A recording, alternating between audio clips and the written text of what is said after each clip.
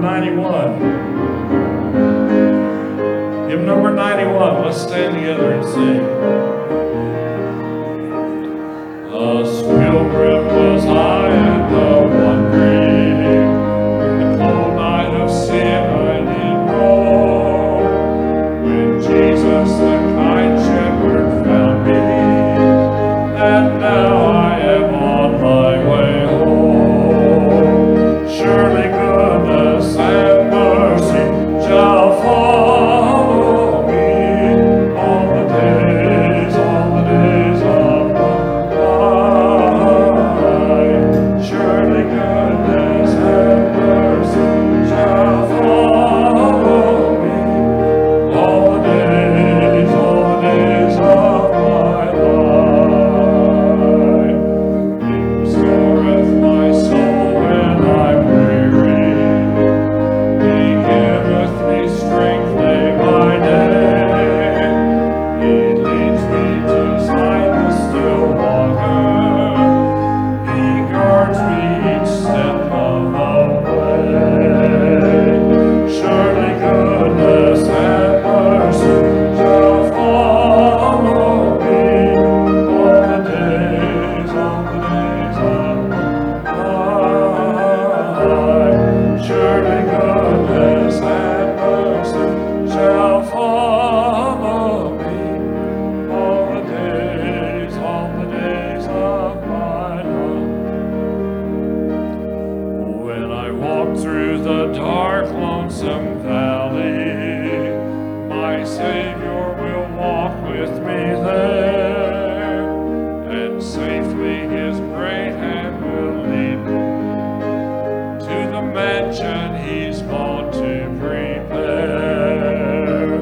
Surely goodness and mercy shall follow me all the days of my life. Surely goodness and mercy follow me all the days of my life. All right, good singing. Be seated there as you are. Turn over to number 160. Number 160.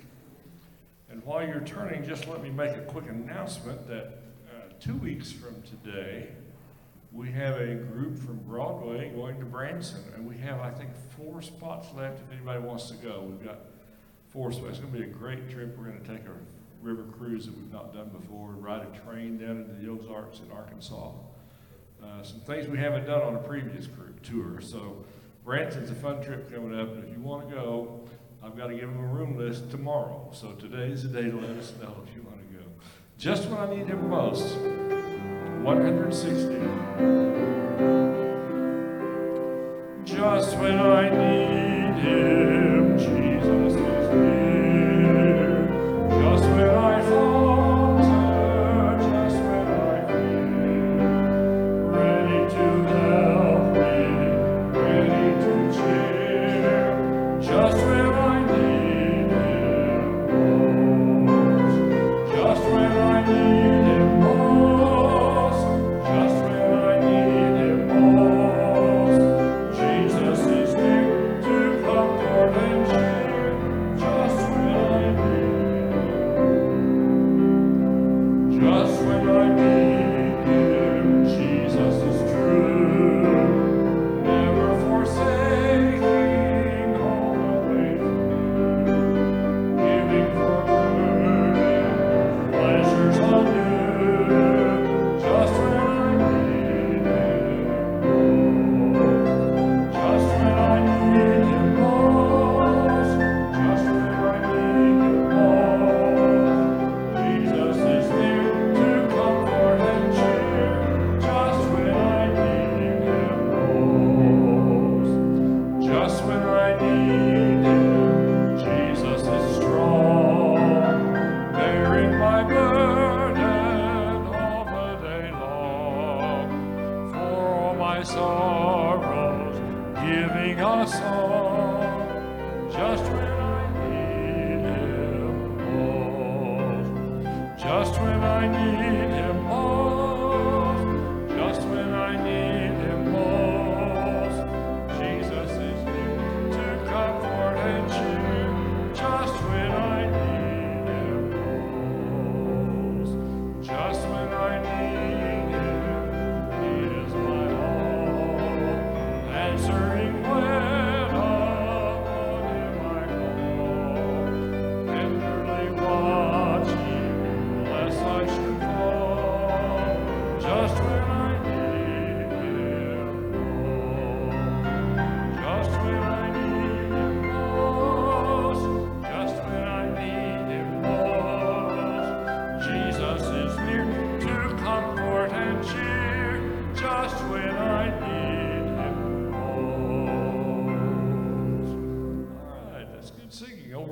229, 229, we'll find the hymn, Are You Washed in the Blood?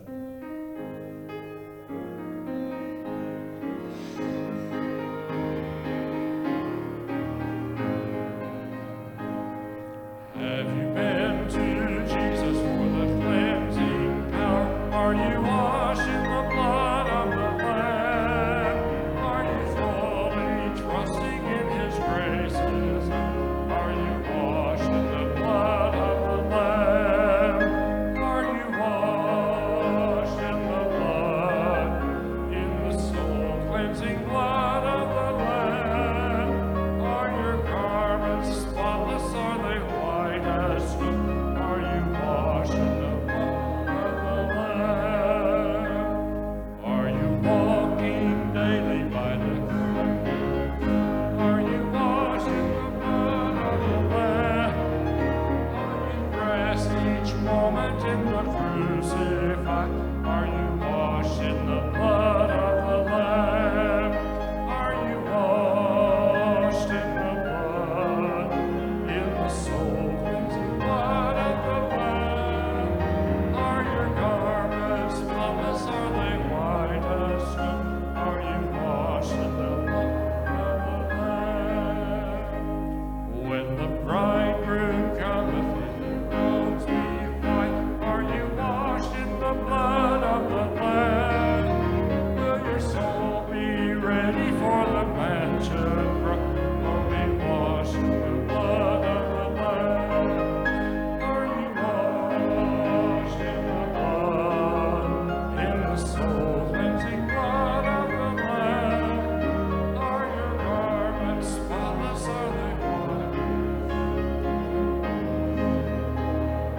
All right, now let's stand together, and ushers, you come as we sing this last one. Lay aside the garments that are stained, and be washed in the blood of the Lamb.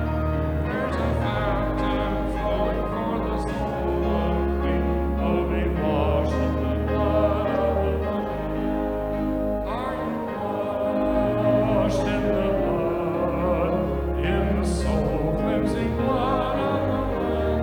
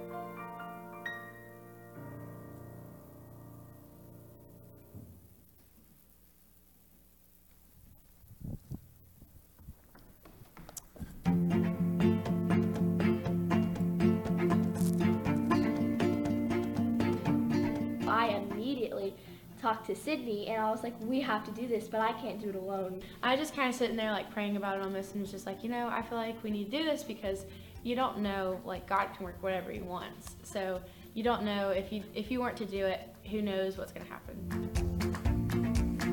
Getting the word out really encouraged people. They were like, wow, this is a big deal. They're making shirts for it.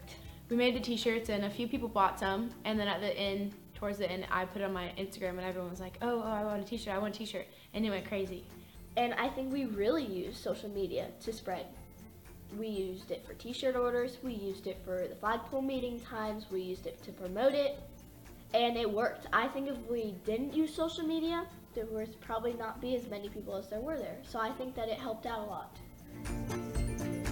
At first I thought it was just my school that I was going to share my faith in Jesus with, but then it eventually, with Sydney's help of her prayer that went viral, it made us get to share our experience with the world.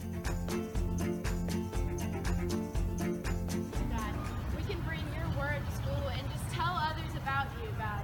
When I walked out of the door, I saw everybody, holding hands, and I just tried to squeeze in the circle, but the guy next to me didn't want to hold my hand, so I was like, oh, forget it, I'm praying. So I just kind of grabbed his hand.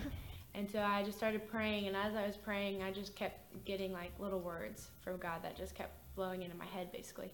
And I've never experienced God speaking through me before until this. And in that moment, I really did feel the presence of the Lord come upon me, and I was like, oh my Lord, this is Jesus. Now I'm willing to talk about my faith with everybody and anybody. No matter who you are, I will talk about it with you, and I'm not afraid to either. If Bring Your Bible to School Day wouldn't have happened, I wouldn't have been able to change in that way, because I would still be not, social about my faith. Kids wanted to do it. They were just so afraid of what people would think about them and what the society would say. And it lets God's light shine throughout the public school, even when we're told not to bring our Bible to school or not to talk about our faith. This really had an experience and an impact on many kids to show them that we were able to really express our faith, and nobody can tell us no.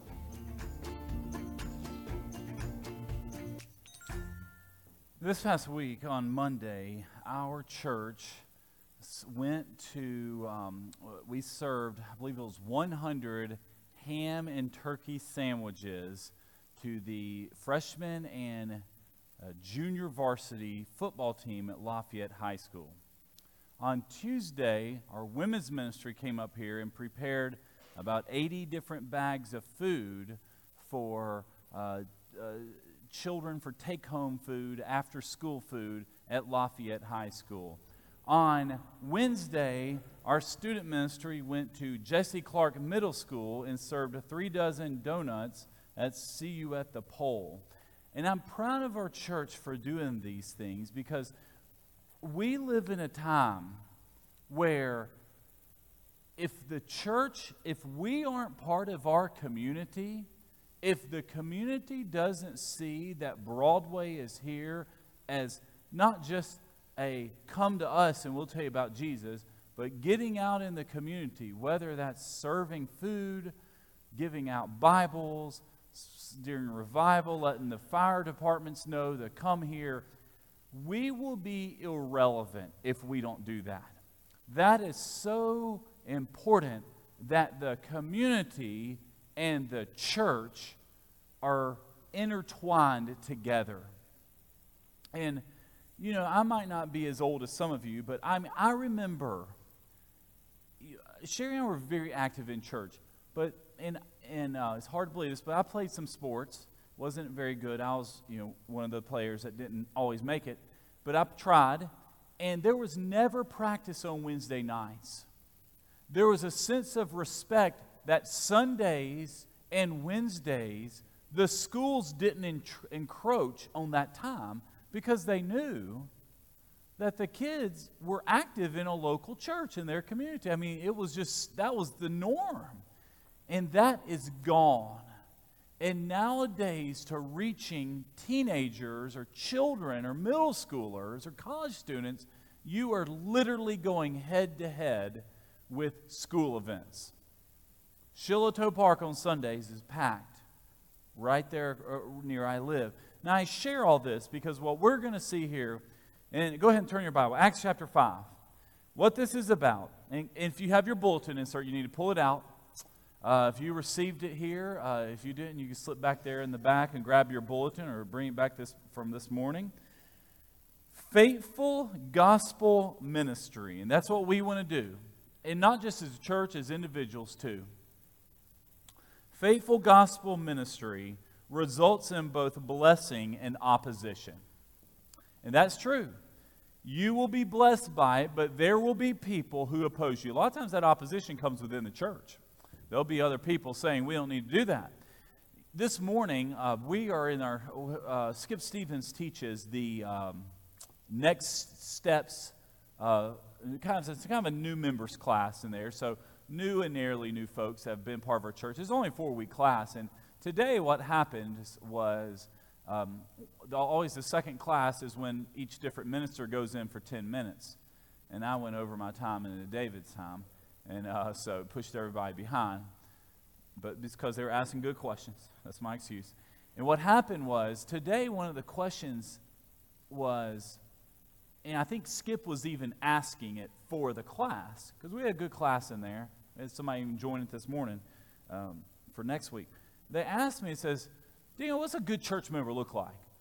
What do you do? So you join the church, you're coming, you're giving, you're listening to sermons, you're growing. But what about the serving part? I believe it's important that every one of you has a place that you're serving. That's very important in a church, because what happens is you're able to serve through what God is teaching and growing you. And that's important because when you serve, you take ownership of the church, and you feel connected, and you feel like this is how I'm able to use my talents, my gifts that God has given me and advance the kingdom. So I share that, and what we're going to see here in tonight's message here, by the way, we're preaching through the book of Acts on Sunday night. We're going to see the apostles, mainly Peter and John, how they are aggressively serving the Lord. And they're constantly meeting needs. So I want you to turn there in your Bible. Acts chapter 5, verse 12. We're going to read we're going to read 4 different sections, and we'll stop and we're going to explain it. And the goal of this is really help understand, encourage us that, number one, we need to be doing faithful gospel ministry. That's how you serve. I was so proud of see Gideons on Friday night talk about some of the experiences they have. And some are good and others aren't good. Some people are not happy if you're on the street handing out Bibles. They will oppose you. They'll take your Bible and throw it in the trash in front of your face and mock you about it. And I have one in our church tell me a story that down at UK's campus that he thinks it was a professor just coming up mocking him for believing, basically joking about how can you prove there's a God? Like how do you know anything's true about this book? And that's our culture. That's the opposition you expect. What we see here is that is the same thing that happened 2,000 years ago. These apostles lived in an anti-Christian culture. So I want you to follow along here, Bible. Acts 5:12. Many signs and wonders were being done among the people through the hands of the apostles. Let's stop right there.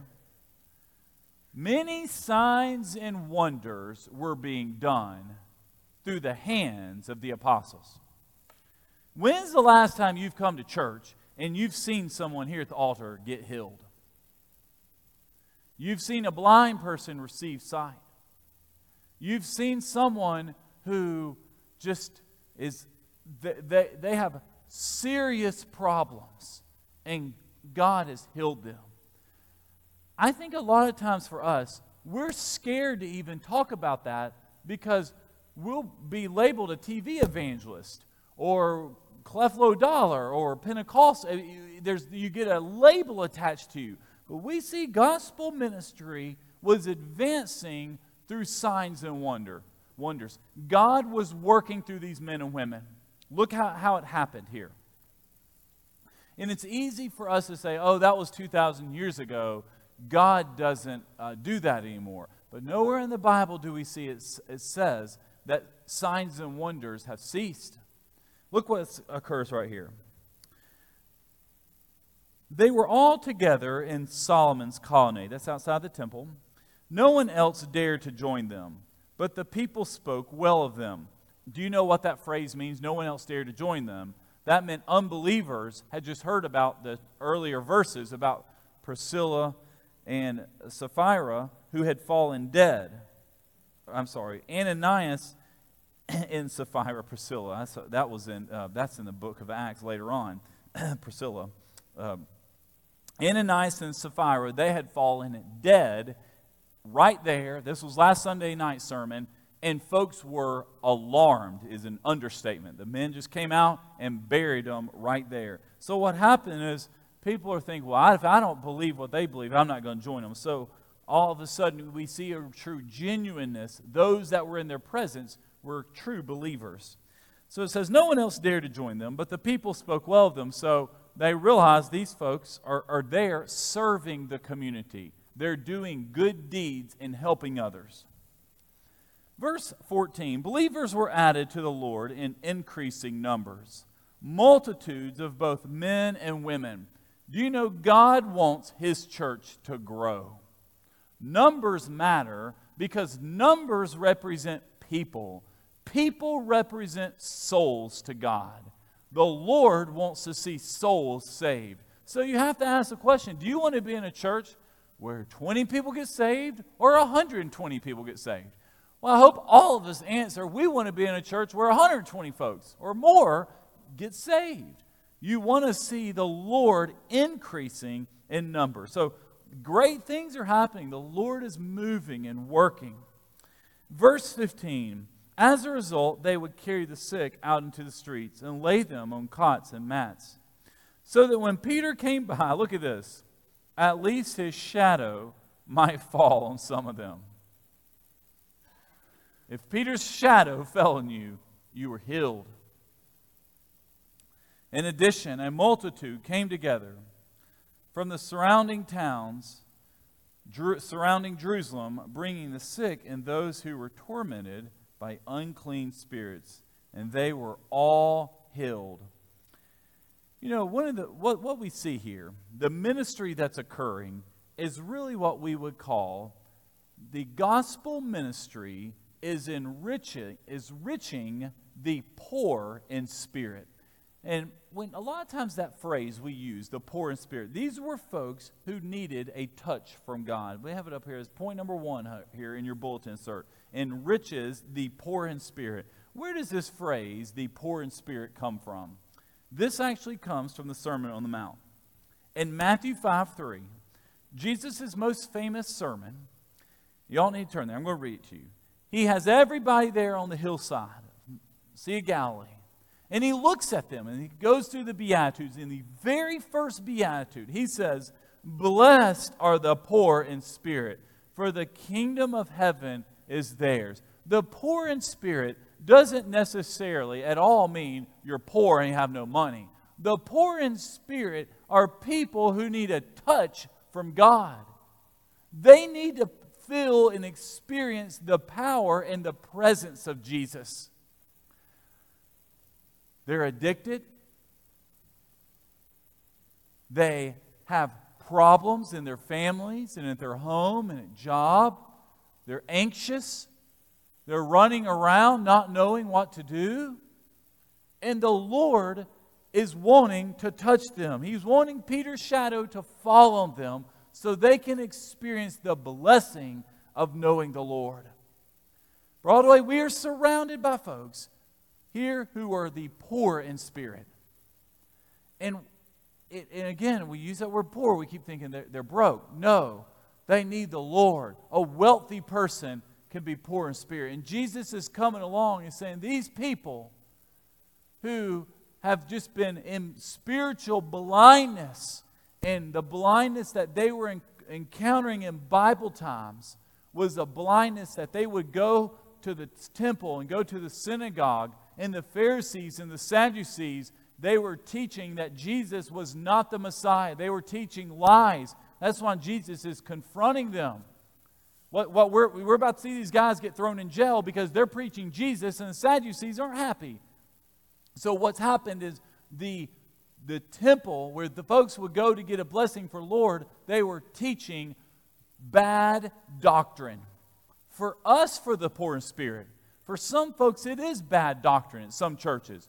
But the other folks, the blindness today, the poor in spirit, is the lie that people all of our city and our state and our nation believe that they can get by without the Lord. They're okay. They're fine. They've pulled themselves up by their bootstraps, and God is going to keep them. He's going to let them into heaven. And they're going about their life without the Lord. They are not experiencing or practicing the presence of God. Keep going here in your Bibles. It says here in verse 17. So great things are about to happen. So now we're about to meet some opposition. Then the high priest rose up, he and all who were with him, who belonged to the party of the Sadducees. The Sadducees would be the opposite party of the Pharisees. The Sadducees were the liberals. The Pharisees were the conservatives. The Pharisees were the legalistic ones. They would be like the Pharisees would be like the Republicans today. It's basically a bunch of rules, if you want to describe it that way. You need to do this, don't do this, you don't need to do this. And it was their job would be to cross people out. Sadducees, we call them the Democrats.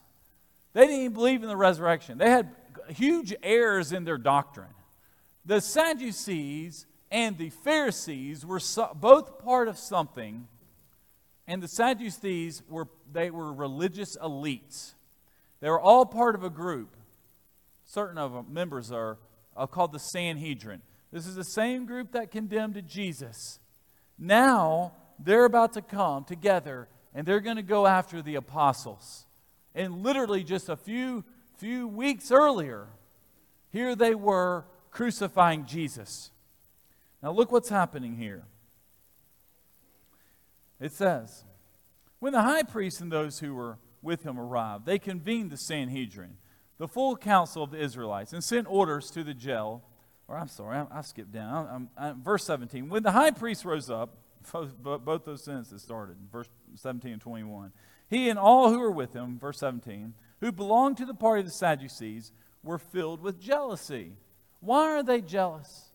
They're jealous because the followers of Jesus, these apostles, are getting more attention. People are starting to listen to them. Their group is growing. So they arrested. This is how you get rid of people. So they arrested the apostles and put them in the public jail. But an angel of the Lord opened the doors of the jail during the night, brought them out, and said, "Go and stand in the temple and tell the people all about this life." What life is he talking about, the angel? It's the life, the new life in Christ that Jesus offers. Hearing this, they entered the temple at daybreak and began to teach. So they're right there. They go right back to the temple, and they find themselves teaching, continuing on. So what's happening here is the scripture we see is how God is performing miracles, releasing these folks so they continue to advance the gospel. And what's important for this is these Sadducees, they're jealous. Faithful gospel ministry. Look at this on your bulletin. It enrages the prideful.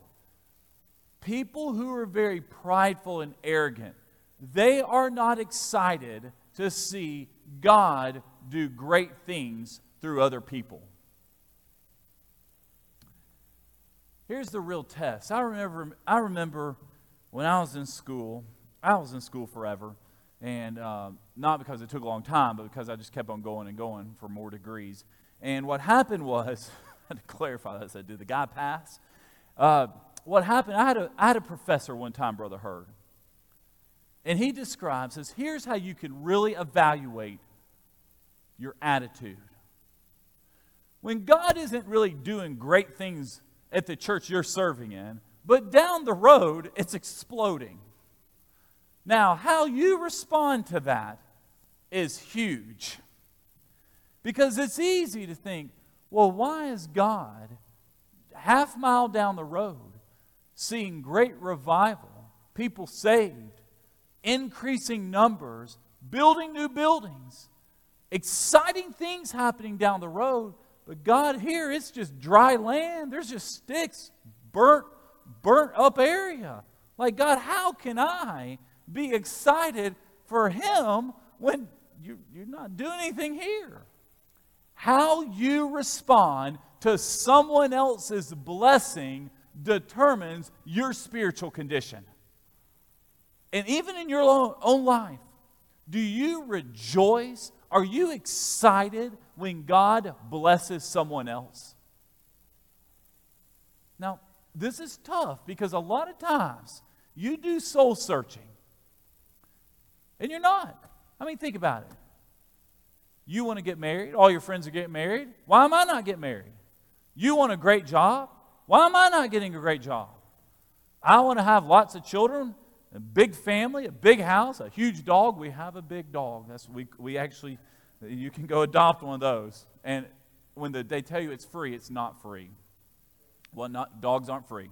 Even here's a free dog. So $3,000 later is we saw anyway. But that is what happens is you're looking at other people, and the sin of jealousy can creep into your life.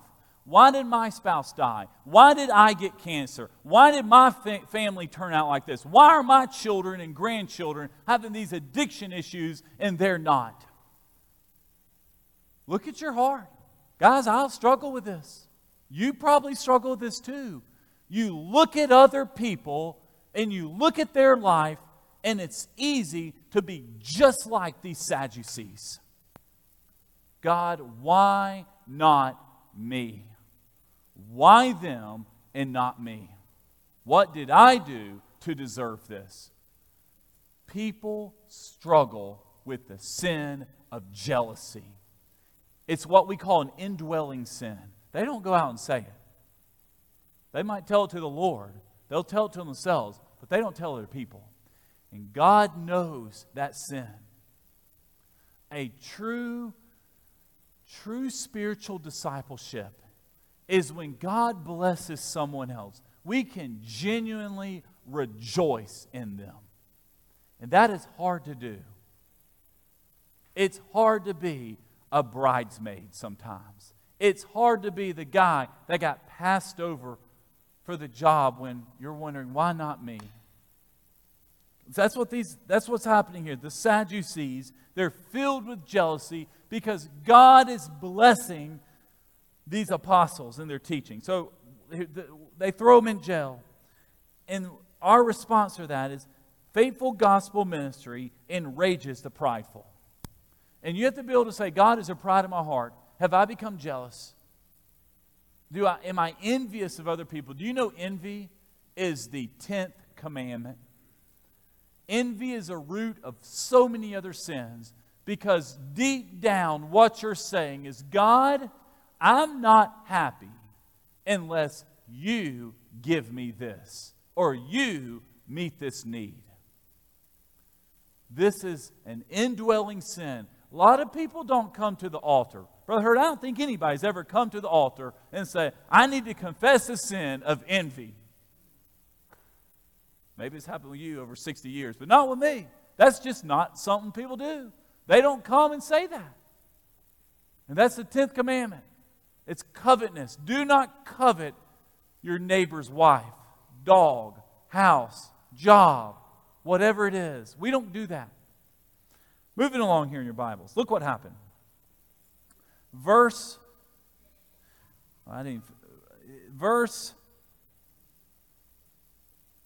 21b.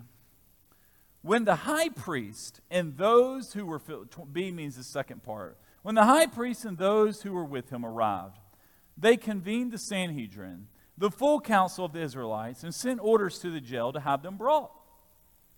But when the servants got there, they did not find them in the jail. So they returned and reported, "We found the jail securely locked, with the guards standing in front of the doors. But when we opened them, we found no one inside."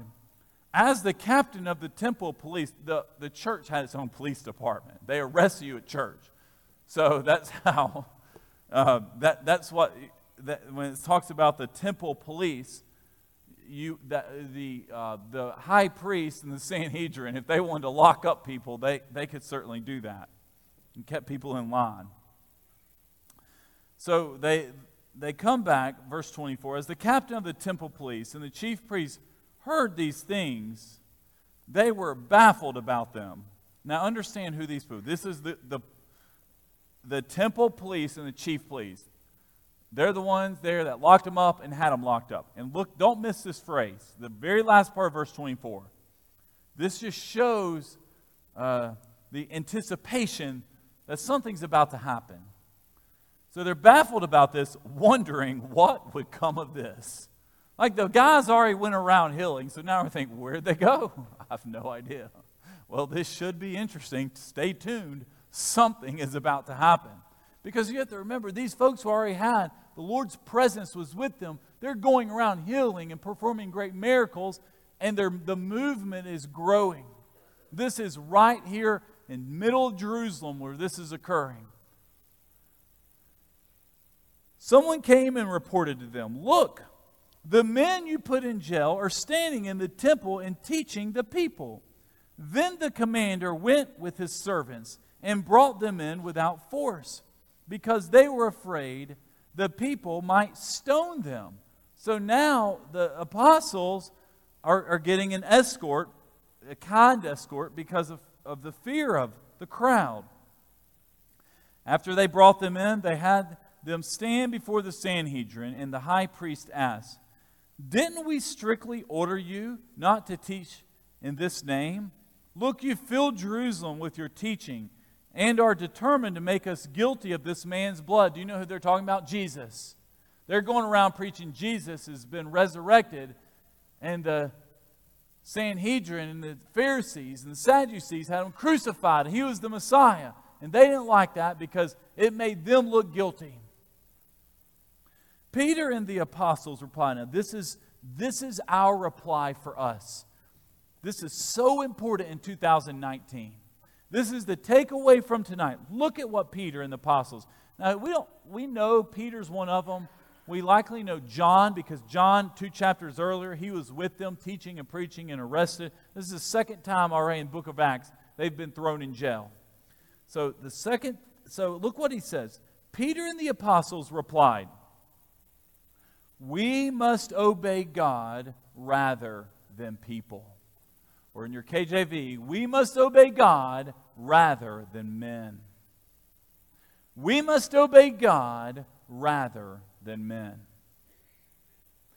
What that means is, here in Kentucky, here in the United States, here in our city, if our government is telling us what to do that goes against God's word and God's clear teaching, we have a conflict. We can either obey God or we can obey the law. And this is coming to a head for a lot of folks. What do you do when you're forced to make a decision? Follow God or follow the law? Do you know in our country, the First Amendment is very first wording of the First Amendment is the freedom of religious liberty. And if we're not careful, that can be eroded away. God, inalienable rights actually come from God. They don't come from the government. We get freedom from the Lord, not from our government. And what happened here is we see that these men recognize that even though you have told me not to preach and teach in Jesus' name, I have to do it. Even though you tell little children, or you might tell children, don't bring a Bible to school, They're going to bring their Bible to school. They're going to be a witness at work. They're going to go to their campus and let folks know that they love the Lord. And we have to be prepared mentally. Before you encounter this, you already have to be prepared. And how am I going to respond if a law is passed that I have to break God's word? Let's put it in the context of today. Homosexuality is coming. It's coming to churches. Let me explain how. One day, for example, we're up here at the office. This has not happened yet. I'm up there goofing off for Brother Hurd. And all of a sudden, two men walk in and say, "Hello, sirs. We'd like to get married at your facility. We live down the road. We're two men. We'd love to have our homosexual wedding right here." Brother Hurd and I explained the scriptures, but the Bible condemns homosexuality. And in fact, marriage is between one man and one woman, and that they need to repent and believe in Jesus. Well, they secretly record us. Brother Hurd and I are aware of that. You can actually secretly record anybody on your phone, and they have no idea. And they go find an attorney. They leave after they're rejected. About 2 weeks later, Vicky gets a notice in the mail that we're being sued for discrimination. And they probably knew it was a setup. They probably knew we're a Bible-believing church, and it's going to come. And then it's going to be in the news, and it's going to go before a judge, and you see how it's literally is going to go down that road. And you say, "Oh, that won't happen." It will happen. Every single church will have to decide, okay, am I willing to lose my tax-exempt status? Am I willing? That will happen. And soon, 10, 15 years from now, when you give to a church, it might not be tax-free because of that issue. Down the road, you could come to church and there'll be protesters out front of your church thinking, what on earth? They'll walk into church and disrupt the service. Security teams will be the most important team in a church to make sure protesters don't come in. Why? Because we have chosen to follow and abide by Scripture. That is what it will look like in 2019. I haven't seen it yet, but Sherry's brought to my attention here. This past Wednesday, in the fellowship hall, our church during the week is actually very busy. We have a BUAC school, we have a preschool. You know, our preschool has over 100 kids now, and Sherry Lyons is just booming. But during revival, we were having a revival dinner there, and Sherry was motioning at me about something up in the ceiling. And I didn't see it. People were talking to me. So then I believe John King went and got it down. And then this past Wednesday, it's in the ceiling between the men's and the women's restroom downstairs below us. And Sherry, I think you might have pulled it down this past week. I still haven't seen it. John did. 2 times, John. He's a tall man. Someone is putting up rainbow flags in our church. We don't know who's doing it. Could be a teenager, could be an adult. But do y'all see this? And they probably know what I preach and teach. They know our doctrine. Actually, you say, what about the cameras? I actually went this week and looked on the cameras. They don't reach that far back to see. But this is what, it starts out subtly, and it slowly creeps in. One of our responsibilities as believers is we hold to God's truth. And for those who don't know, the rainbow flag represents homosexuality. In the Bible, the rainbow represents God's covenant with Noah that he'll never flood the earth again. But today, it's been distorted that it represents something different. I share this because this is what happens one day at our church. It will happen. I have a pastor friend that had protesters come in and disrupt a service over this issue. He was preaching the scriptures, and about a dozen folks came in hooping and hollering just to disrupt it, to make a point.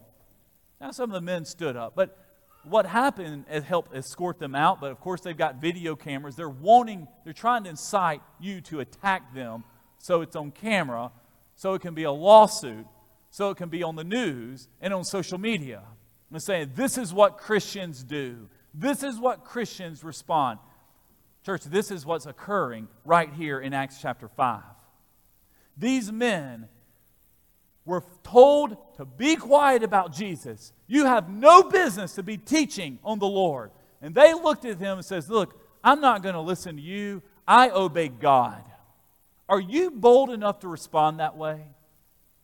When the protesters come to Broadway Baptist, when the gay men come up here secretly recording us, when folks come here because we stand on God's Word, this is so foreign to when even I was growing up in church. But we have literally made a circle to what it's like in Acts chapter 5. These apostles are being told to get in line or be quiet. In Christians today, we're told the same thing. You need to be quiet or you're going to get in line with the culture. This is why it's so important for us, that verse there. Let's go back and read it again. They responded in verse 29.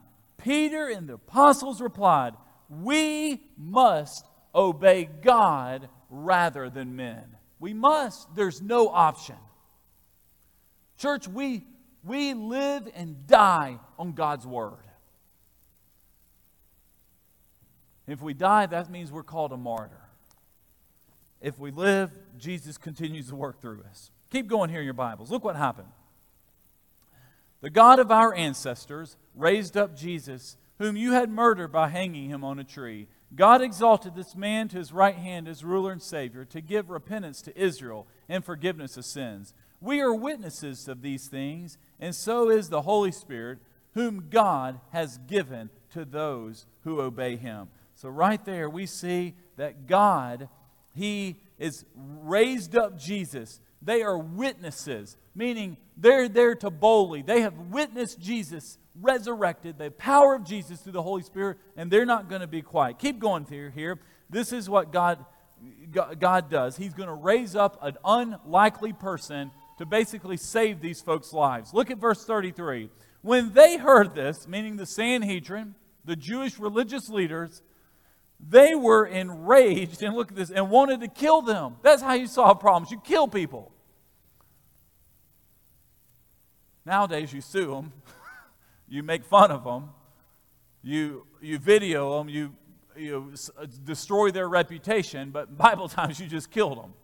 So these folks are good. They're gonna get killed now. But a Pharisee, God uses unlikely people, named Gamaliel, a teacher of the law, who was respected by all the people, stood up in the Sanhedrin and ordered the men to be taken outside for a little while, meaning the apostles need to go outside. We need to have a meeting and talk about this before we kill the guys. We just killed Jesus. Now we probably don't need to start killing his followers.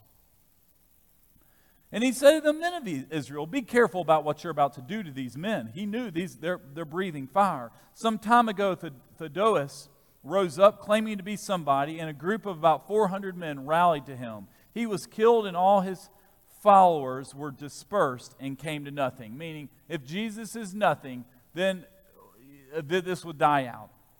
After this man, Judas the Galilean rose up in the days of the census and attracted a following. He also perished, and all his followers were scattered. So in the present case, I tell you, stay away from these men and leave them alone, for if this plan or this work is of human origin, it will fail. And that's certainly the case today.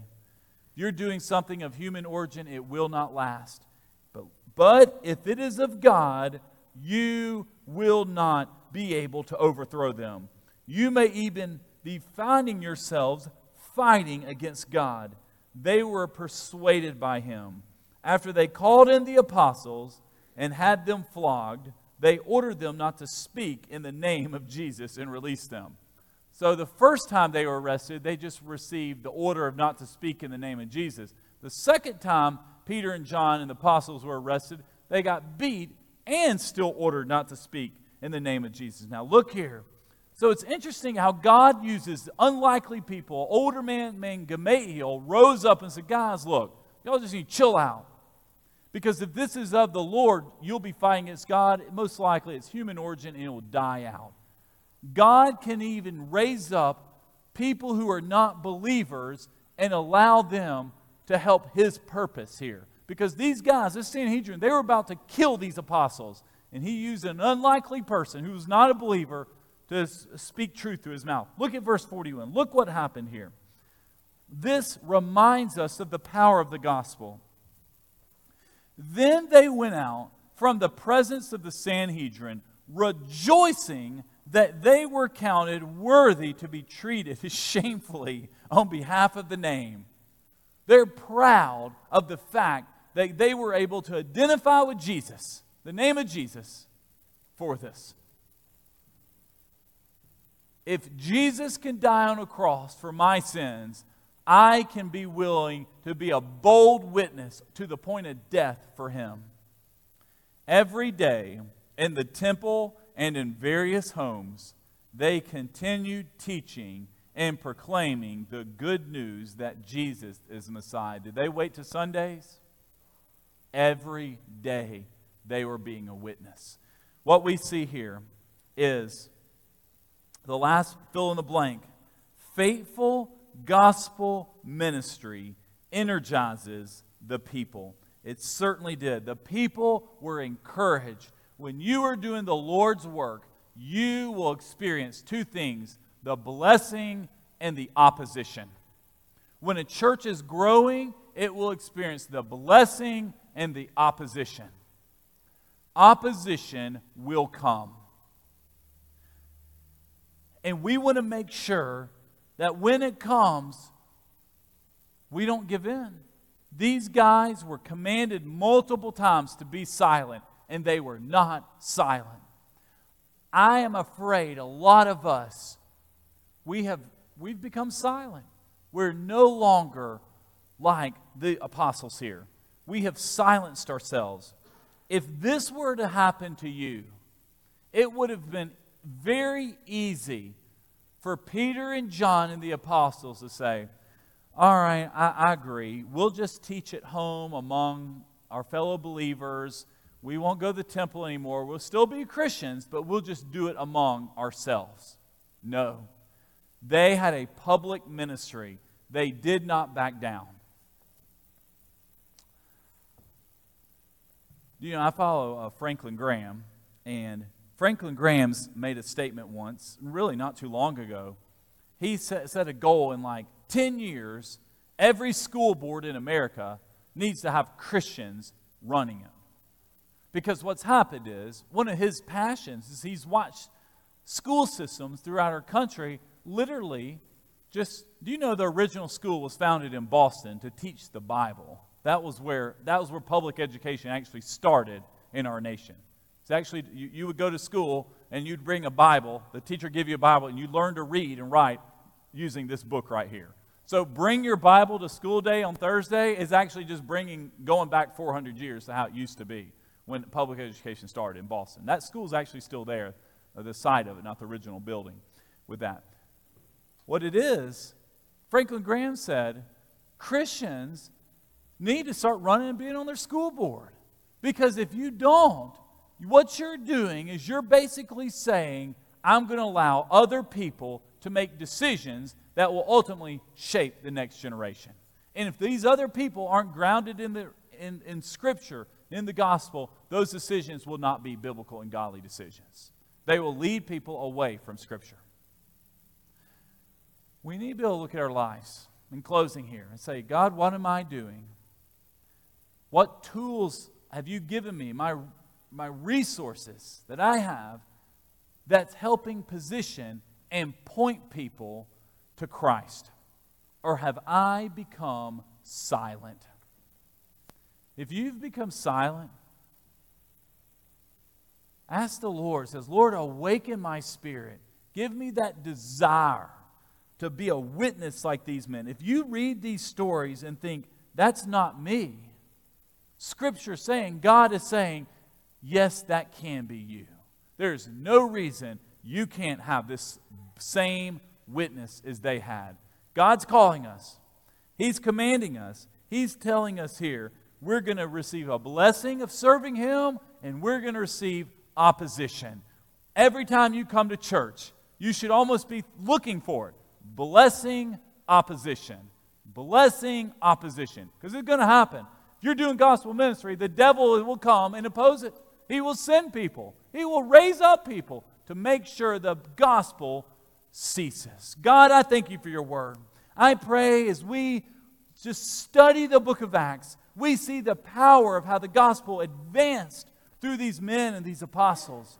Lord, we live in the same day. We're told to be quiet. It's coming to us. Lawsuits are headed our way. Losing our tax-exempt status. People having video cameras trying to incite people.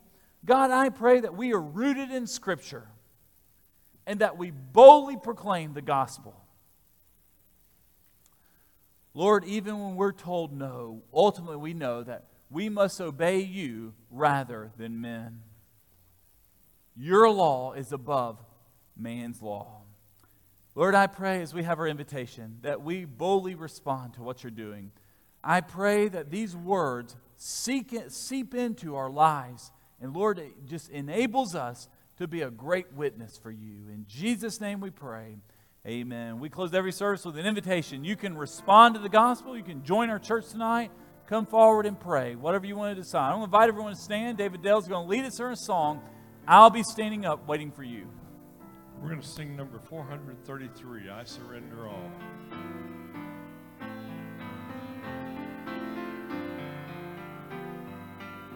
All to Jesus I surrender, all to Him I freely give. I will ever love and trust Him, in His presence daily live.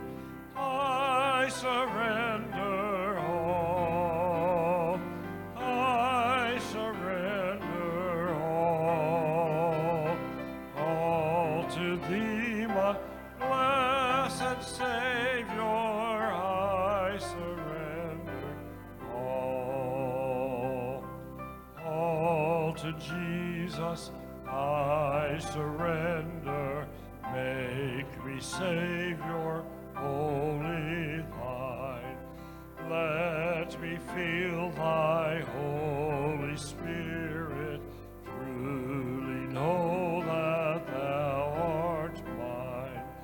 I surrender all, I surrender